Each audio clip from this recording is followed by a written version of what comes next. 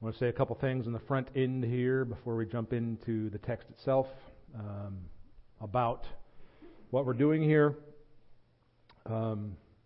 This question of what the Bible has to say about homosexuality is super important.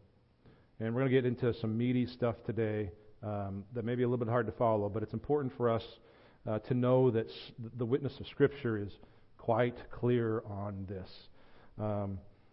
Something we must always do when approaching difficult issues that can be very personal is to check ourselves and our attitudes. As far as I'm concerned, you don't get a seat at the table to answer hard questions like this until you've done some real spiritual and Bible homework. And that's what we're trying to do here. We will get to the questions soon of how do we as believers respond? How does the church respond? We will get to issues of how do you extend love and grace and mercy to those who believe that perhaps what you're saying about their sin is called hate speech. How do you respond in situations like that? We'll get there. We'll get to the part where a gracious, loving, merciful, a God who loves to extend grace and mercy to sinners. We'll get to that part eventually here. But last week and this week, and probably next week as well, we're going to spend some serious time looking at the case for how Scripture is clear on this. I had originally said we're going to do 6 passages. We'll probably just do 2. One today that is representative of the others that are listed next to it. And then next week, we'll probably just touch on Romans 1 because there's a ton of content there. So my quasi-apologies for not getting to all 6. We'll have plenty of fodder for what we're studying here between these 2 or 3 weeks. What is a vice list? Maybe something about the Bible you've not heard of before. You're probably familiar with it if you've read the Bible at all. There are 2 kinds of lists like this that show up all over Scripture. Vice lists and virtue lists. They are what they sound like. A vice list is a list of, for lack of nuance for now, bad things. A virtue list is a list of good things. There are different ways that these are used throughout Scripture. We're going to look at how Paul uses one in particular here pretty soon. But for example, vice lists can be the things that come from the flesh, the things that come from worldly attitudes, the things that come from a heart that is bent on sin. Virtue lists show the kinds of things that come out of a regenerate heart, a person led by the Spirit. You probably know lots of these kinds of passages. A good example of a virtue list that you may know is Philippians 4:8. It says, "Finally, brothers, whatever is true, whatever is noble, whatever is right, whatever is pure, lovely, or admirable." It lists those just right, one right after another. True, noble, right, pure, lovely, admirable. If anything is excellent or praiseworthy, like those things, then think about such things. That's what Paul says there in Philippians 4. That's an example of a virtue list. Another virtue list, probably many of you have heard about this one. It's at the end of Galatians 5. It's the fruit of the Spirit: love, joy, peace, patience, kindness, goodness, gentleness, faithfulness, self-control. Those 9 things are listed there, one after another, to give us a picture of what the Spirit produces in a regenerate life. So, those are some good examples of virtue lists. A good example of a vice list might be Colossians 3. Colossians 3, 5-6. And yes, we're intentionally choosing nothing but Pauline examples. Pauline's a fancy word for from Paul. Colossians 3, 5-6 says, "Put to death, therefore, what is earthly in you," earthly, fleshly, bad, that comes from this heart of sin: sexual immorality, impurity, passion, evil desire, covetousness, which is idolatry. On account of these, the wrath of God is coming. So you get the idea of these lists. Now, there are 2 things about these lists that are particularly germane for today, that are real important for what we're going to say, especially about 1 Corinthians 6. It's also indicative of 1 Timothy 1, 8-10, but we're not going to get to that today. 2 things. Number 1, and this is just the case with most of these lists, they are generally not exhaustive lists. The first thing that's important for us to know is that these are generally not exhaustive lists, but they are generally a picture, a description of what is meant by what comes before and after that list. So it's giving some color to it. It's a description. It's a picture. It's not necessarily meant to be exhaustive. Galatians 5 that we just talked about helps prove the point. Galatians 5:19-21 says, "Now the works of the flesh are evident," or obvious in the NIV. "Sexual immorality, impurity, sensuality, idolatry," and so on. And he finishes up in 21, says, "Envy, drunkenness, orgies," and then he says, "and things like these." Meaning, I'm not going to list them all for you now, but these are the kinds of things I'm talking about. For example, for Paul, he particularly puts things in these lists that are germane, that are important, that apply to the contexts to which he was writing. So there in Galatians, there are issues that he has to deal with, and so he's putting those things in the list. But he says, but that's not everything. That's not everything. It's a picture. It's a description of those kinds of things. Second thing about these vice lists that are important to us. We're not talking about a virtue list here soon. We're talking about a vice list, so that's why I'm focusing on it. And specifically for Paul, vice lists are often in the context, of the wider context of judgment at the end of time.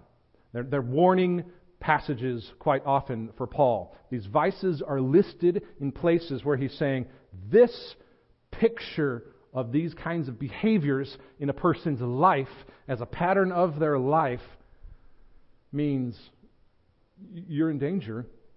You're in danger of eternal damnation, of eternal separation from God, if that's what characterizes you. That's the kind of passages they often show up in, those vice lists, which makes sense.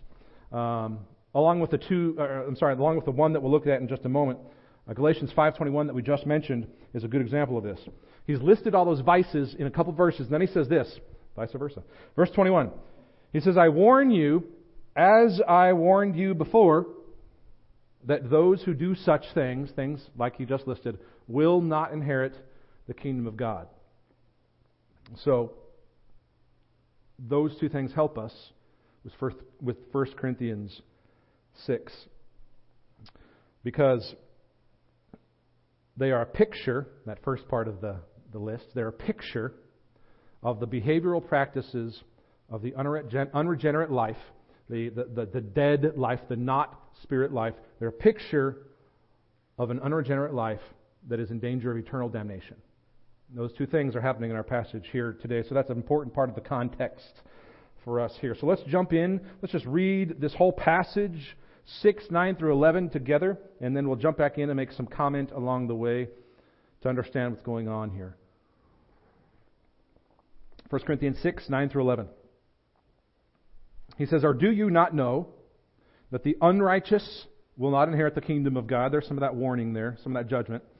He says, "Do not be deceived. Neither the sexually immoral, nor idolaters, nor adulterers, nor men who practice homosexuality." That's the phrase we'll come back to and spend a whole bunch of time on. "Nor thieves, nor the greedy, nor drunkards, nor revilers, nor swindlers will inherit the kingdom of God." Notice at the beginning it says kingdom of God. At the end of that list it says kingdom of God. He's bracketing it there, saying this is important stuff I'm talking about right here. And then verse 11 says, "And such," in other words, in keeping with those words, some of those words applied to you. "And such were some of you, but you were washed. You were sanctified. You were justified in the name of the Lord Jesus Christ and by the Spirit of our God." Now jump back in there at verse 9. And we'll start there in just a second after I give you a little bit of context about what's going on here in this passage around it here. Before it, Paul is writing to this church in Corinth that honestly is just a total mess. It's just a total mess. And the church needs, frankly, some discipline. And we talk about church discipline, Christian discipline. This is an example of that in the wider context. And so he writes them because they were taking their problems, their dissensions, their disunity, they were taking their internal problems outside of the kingdom. They were taking them to the law courts and they were suing one another over these internal problems that they were having that had all manner of ugliness to them. So Paul was concerned about that. And he was telling the Corinthians that they were not free to bring lawsuits against one another, against one's own brothers and sisters in the family. And here's what he's doing. This is a little bit foreign of a concept to us because lawsuits are so common. Suing is, all over the place. It's a very litigious society that we live in today. So this is going to sound a little bit harsh, but this is what Paul is saying. He is equating what he thinks is self-indulgent behavior, meaning that internal lawsuits among believers. He's saying that's self-indulgent behavior. That's not selfless like Christ. That's selfish like the world and like flesh, like a vice. He's equating that kind of self-indulgent lawsuits among believers things with the kind of self-indulgence that he lists in the passage we just read. Which is why he starts off in verse 9. He amps it up in verse 9 and says, "Or do you not know that the unrighteous will not inherit the kingdom of God?" I mean, to us today, for him to sort of equate, being litigious with one another with the kinds of things that are in this vice list sounds like, is it crazy? It's kind of harsh. But that's very much the intent of what he has here, is to say this is self-indulgent behavior. This isn't what marks a believer who has the Spirit working to demonstrate likeness to Christ. This is selfishness. So he says, do you not know that the unrighteous will not inherit the kingdom of God? He says you're living like those unrighteous people. Then he says this, do not be deceived. He says here are the marks of the unrighteousness that marks the unbelievers, that characterize them. Do not be deceived, neither the sexually immoral, nor idolaters, nor adulterers. He's listing these like bullet points, just one after another. He's saying, don't be deceived. These things, bullet points, one right after another, are demonstrative of those who live from the flesh, who are in danger of the lake of fire.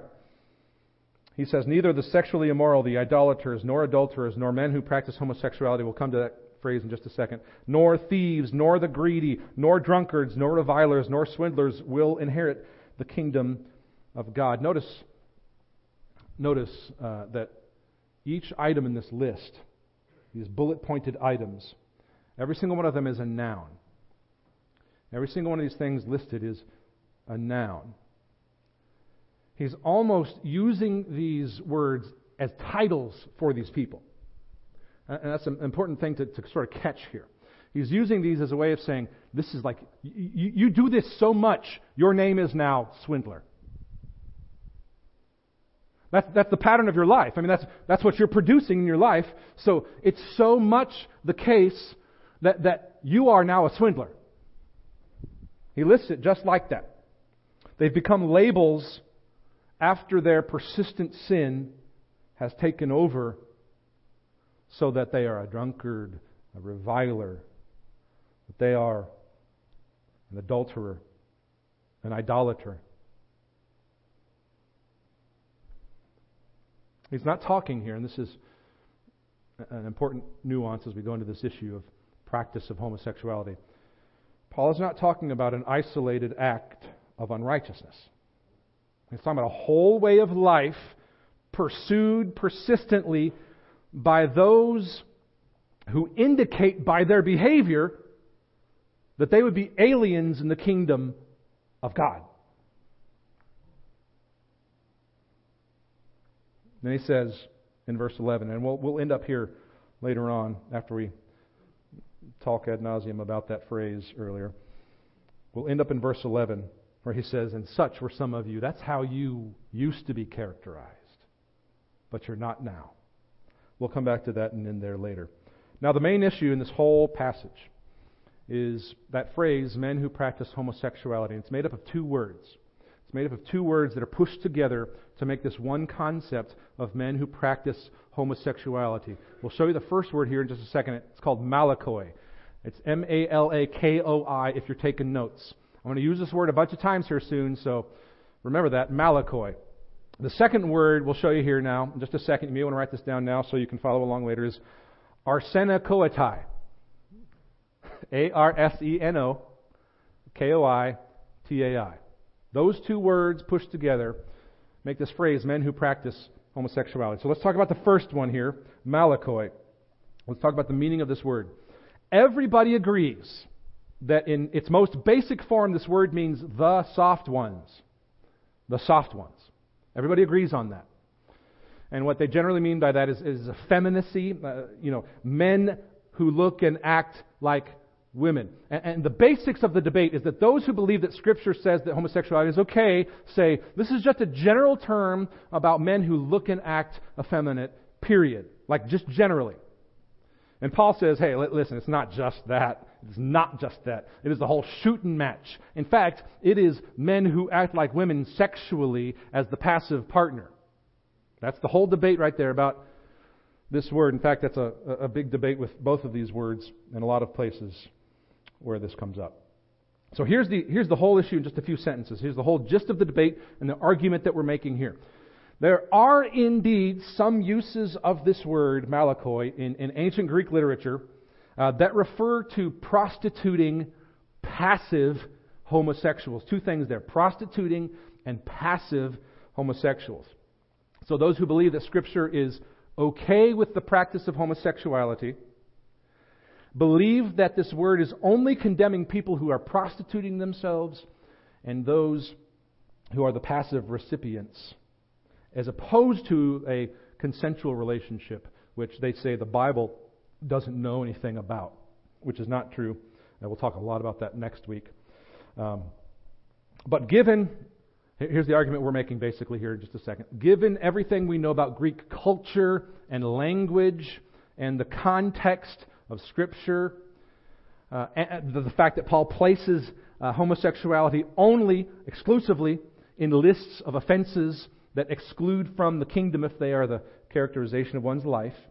Given those things, this word malakoi, or soft ones, means effeminate males who play the sexual role of females as the passive recipient. So, this is a bit convoluted, a little bit difficult, but I want to tell you something that is helpful for us. Here's an example of a parallel scenario where Paul condemns something, but he doesn't say it results in exclusion from the kingdom. Here he says this is something that results in exclusion from the kingdom. But let me show you a different example of something we see all over the place in Scripture. There are many places where Paul says something is inappropriate. There's this inappropriate behavior.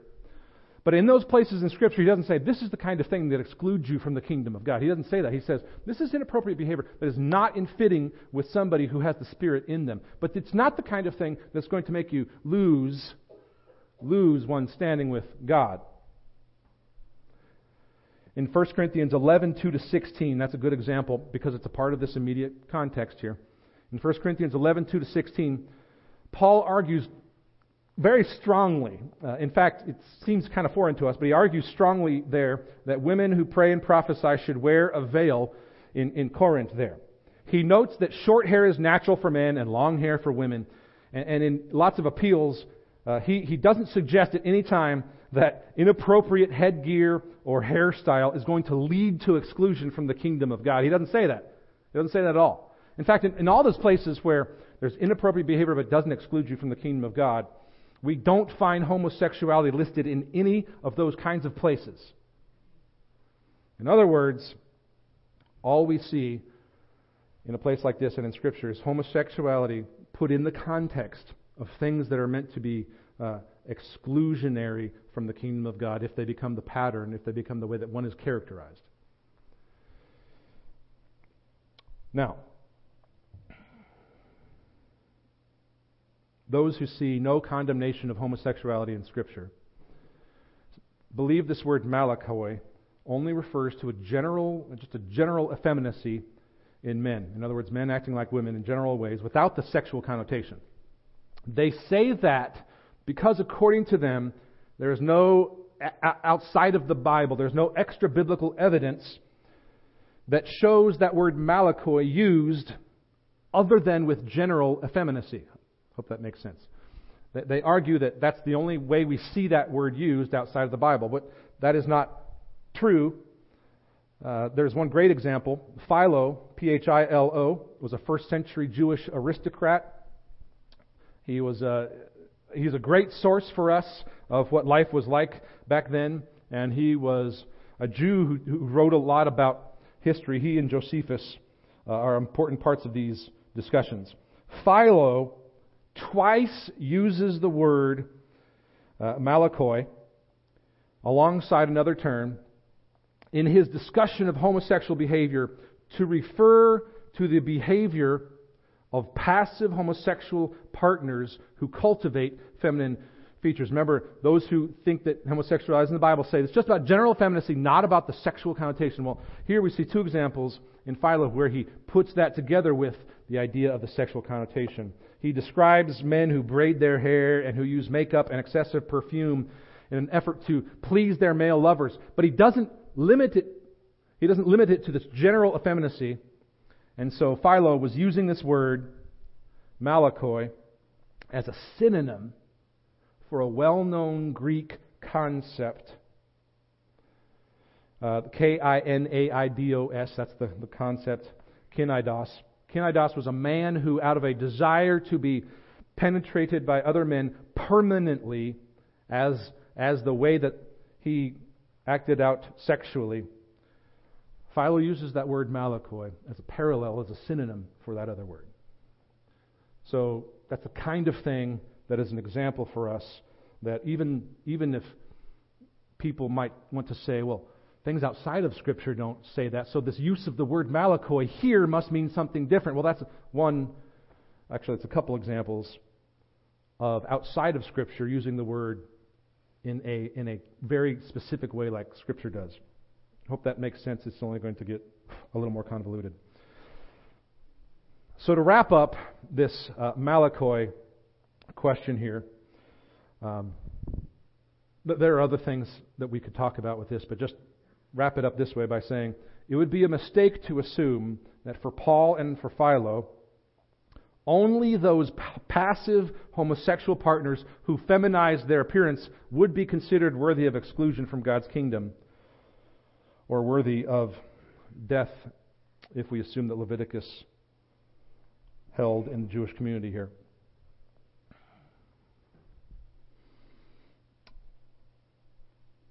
What bothered Paul in this passage with reference to this word is any act of sexual intercourse between two people of the same sex had nothing to do with the dress or the hairstyle or makeup or anything like that. This was not just about general effeminacy. This was about specifically the sexual act. So, malakoi should be understood as any passive partner in homosexual intercourse. Any passive partner in homosexual intercourse. Now the next word, we'll put it up there again, arsenokoitai, A-R-S-E-N-O-K-O-I-T-A-I, up there. You can write it down if you'd like. It's placed right next to malakoi, and that's where we get this phrase, men who practice homosexuality. The second word, arsenokoitai, literally it means bedders of males. Males who bed other males. Men who take other men to bed. It is what we call, and this is a cool word for the word nerds, it's a neologism. It's a new word. It's something that shows up, at least as far as we know, the first time here in 1 Corinthians 6. That may mean Paul made up the word. It may mean he used a word that he saw somewhere, but we don't have other evidence of it. It's what we call a neologism. It's a new word. It's occurring for the first time here in 1 Corinthians 6. It also occurs in 1 Timothy 1:10. Now, those who believe that the Bible allows the practice of homosexuality claim that the Bible's concern here is only with exploitation of others. Only with exploitation of others brought about by some, not even all, forms of homosexual behavior. That might include things like forcible sexual rape, incest, those kinds of things. It also included pederasty, which is man and boy relationships that were kind of common among some parts of Greek culture. So those who believe that the Bible allows the practice of homosexuality claim that the Bible's concern is just with those types of exploitative things, and that consensual homosexual relationships that are monogamous, that can, quote, last for life as a, quote, marriage, are acceptable because the Bible didn't know of those kinds of things like we have today. That's, by the way, that's the basic gist of the entire argument for those who condone homosexuality in Scripture.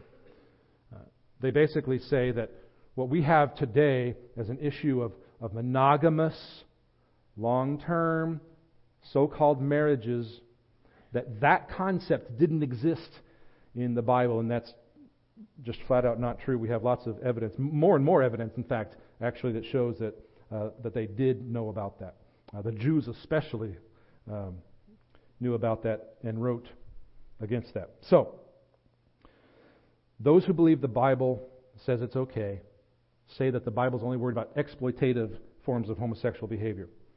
However, like I just talked about, outside of the Bible, there are, after Paul using this, there are at least 10 texts and sources outside of the Bible where this word shows up. Every single time that it shows up, the person who uses it is very clearly trying to communicate that homosexual intercourse that is not merely exploitative, but could also be what they called consensual. That every single time the person uses this word, they condemn not simply rape or incest or pederasty. They're not just condemning the exploitative things, they're condemning homosexual behavior in all of its forms.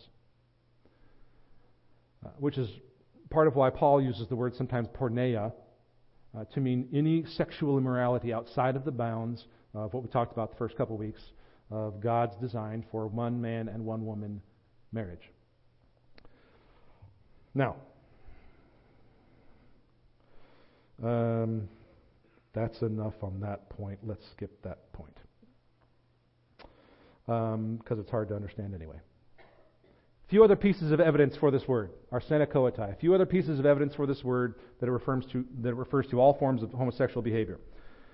This by itself doesn't prove the case, but it's a piece of the argument. This is a cumulative case. But it does help us. Some believe that this word arsena koitai refers only to pederasty. Some believe that it refers to all forms of exploitative homosexuality, but some believe that it's just referring to pederasty. But they already had a term for that. And had Paul intended to speak against pederasty specifically, he would have used the word pederasty. He would have used that word. Because that was the specific term, the technical term for that kind of behavior and relationship. Now, that by itself doesn't make the case, but it's a piece of the evidence. Second, there is good evidence, and we just flat out don't have time for it, and it's kind of annoyingly complicated. But there is good evidence that Paul perhaps created this word. He coined this word from the way that the Greek Old Testament was translated. Let me explain that. Some of you have heard me talk a little bit here and there about the Septuagint. Septuagint just means 70. If you see the capitals LXX, that's the Septuagint. The Septuagint was commissioned by King Ptolemy of Egypt, and 70, maybe 72 scholars came together and they translated the Old Testament Hebrew Bible into Greek. That's the Septuagint. This happened, it was done by the time of the 2nd century BC. So it was done probably something like, off the top of my head, 150-ish. Somebody out there probably knows better than me. 150-ish years before Christ came. The Septuagint was basically complete. This Greek translation of the Hebrew Old Testament is very helpful for us to know sometimes what the New Testament writers might have meant by words they use, because they would have had examples of this Septuagint. They would have known the words used. So it helps us understand sometimes what Paul might have meant.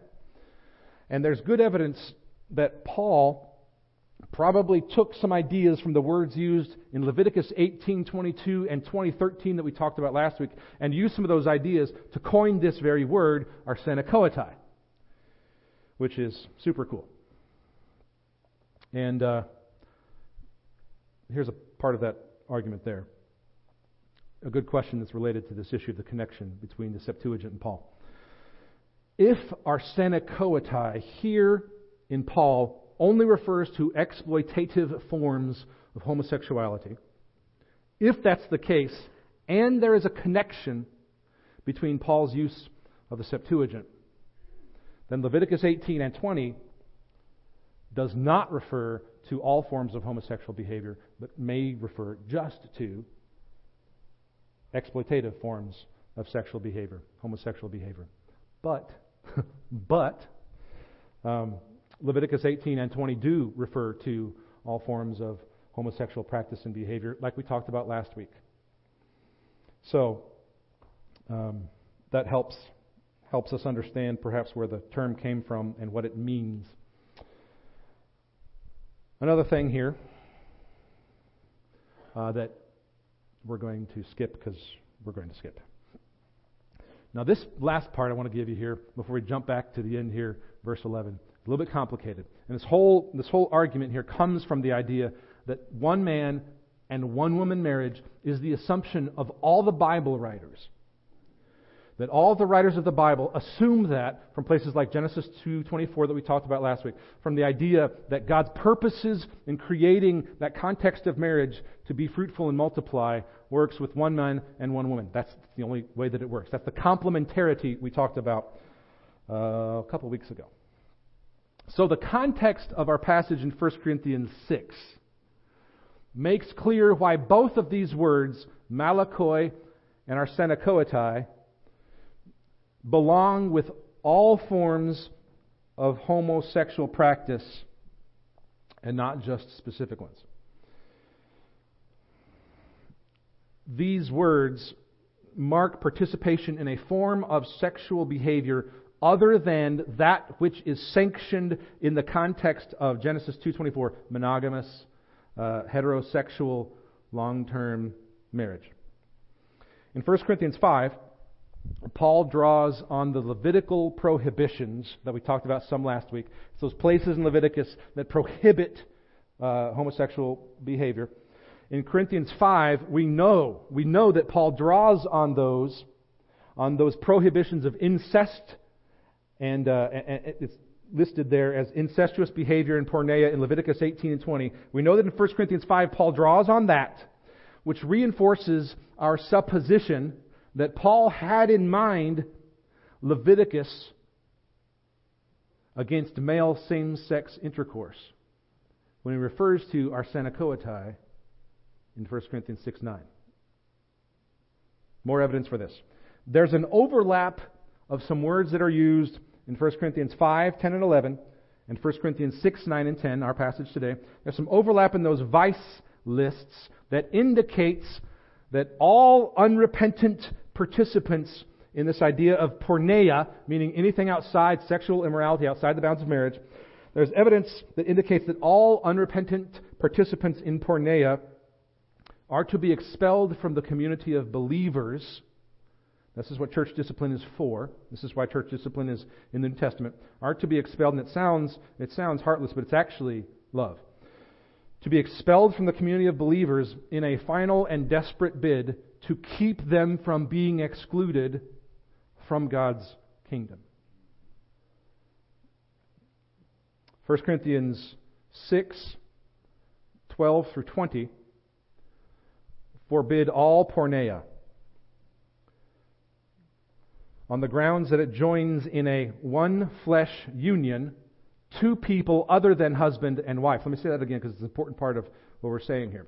1 Corinthians 6, 12 to 20 forbid all porneia on the grounds that it joins a one flesh union between two people other than man and woman. In 1 Corinthians 7, Paul takes up the subject of marriage. And there he once more expresses this concern that there be no porneia, no sexual immorality outside the bounds of one man and one woman marriage. It is because of that concern that he modifies his wish that all Christians be unmarried like himself and advises married couples against abstaining from sex for any lengthy period of time. A little bit complicated, but I like where he heads. Like 4 of you are like, that's funny. in 1 Corinthians 7, 10 and 11, he picks up Jesus' own command and he forbids remarriage of divorced women on the grounds that remarriage while one's first spouse is still alive constitutes porneia, outside the bounds of one man and one woman marriage. Let me say that again. It's a very important part of this. In 1 Corinthians 7, he picks up Jesus' own command. Jesus in Matthew 19 and somewhere in Mark, I believe, picks up in Genesis 2:24. And Paul picks up Jesus' own command and forbids remarriage of divorced women on the grounds that remarriage while one's first spouse is still alive constitutes porneia or adultery outside the bounds of marriage. At the end of the chapter in 739, he again affirms that a wife is bound to her husband as long as he lives. So given this exclusive attention to heterosexual unions, let me say that again, given this exclusive attention to heterosexual unions, is it reasonable to conclude that Paul had only some forms of same-sex marriage in view in 1 Corinthians 6:9? No. As if this were not enough, there are another 2 or 3 pages I've skipped of things that still just scratch the surface. In 1 Corinthians 6:9, when he puts together Malakoi and Arsenokoitai, what you get is a phrase that means at least men who practice homosexuality, and perhaps even those who practice homosexuality. Now, as I said earlier, we'll end with verse 11, which is a fitting place for us to end when we talk about weighty and difficult and important topics like what the Bible has to say about the practice of homosexuality. I want you to see here in this passage, we've been talking about the vice lists, these things that are labels and names for the practice of an unregenerate life. I want you to see the contrast Paul makes from that life, the BC, to the AD here. Let's just read the whole thing here. Verses 9 through 11. He says, "Do you not know that the unrighteous will not inherit the kingdom of God? Do not be deceived. Neither the sexually immoral, nor idolaters, nor adulterers, nor men who practice homosexuality, nor thieves, nor the greedy, nor drunkards, nor revilers, nor swindlers will inherit the kingdom of God."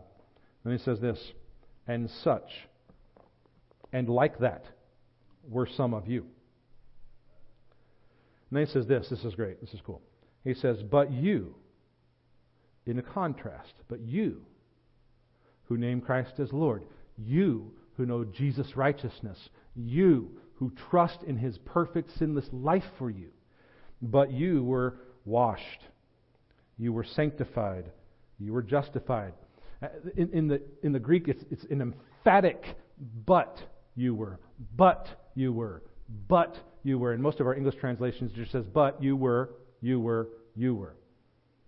Paul is saying, it is so emphatic, I need to say this every single time, as a contrast from what was to what is, because of what we have in the person of Jesus. He says, "But you were washed, but you were sanctified, but you were justified in the name of the Lord Jesus Christ and by the Spirit of our God." Friends, we were washed, sins washed.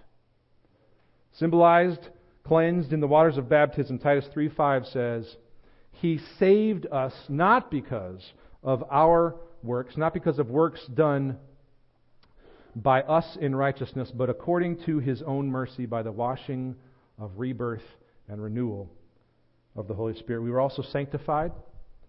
Our lives were set apart for God's purposes. 1 Peter 2:9 says, "You are a chosen race, a royal priesthood, a holy nation, a people for God's own possession." Then he says this, "that you may proclaim the excellencies of Him who called you." Of Him who called you out of darkness into His light. This is the gospel in basic form here, friends. Washed, sanctified, justified. To say we are justified is to say that we are clothed in the perfection of Jesus' sinless life for us. Because when He came, He lived a perfect sinless life and gave us that credit that we don't deserve. Which is to say, we have vice lists that know no end, friends.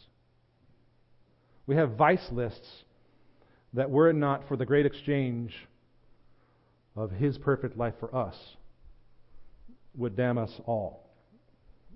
The great thing about the gospel, friends, is that the life of Jesus is an infinite virtue list.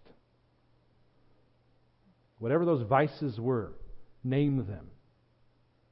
Say them. That's what you were called. That's what you were named. That's what the evil one characterized you as. The beauty of the gospel of Jesus is that there is an eternal, infinite virtue list that makes up for everything, makes up for it all for us. 2 Corinthians 5 says, "For our sake, God made Him to be sin who knew no sin, so that in Him, in Christ, we might become the righteousness of God." Friends, we're talking about hard things here. And it's easy from afar. It's easy from afar. It's easy in this setting to read about vice lists and to say, yes, they. Yes, they. That's right, they. Friends, every single one of us has been and may still be they.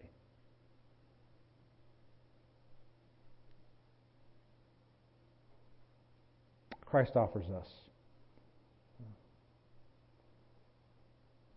Himself in the flesh, lived perfect life to cover our lists. So we needn't have a list. The effect of that for us is a freedom from sin. Let's pray together.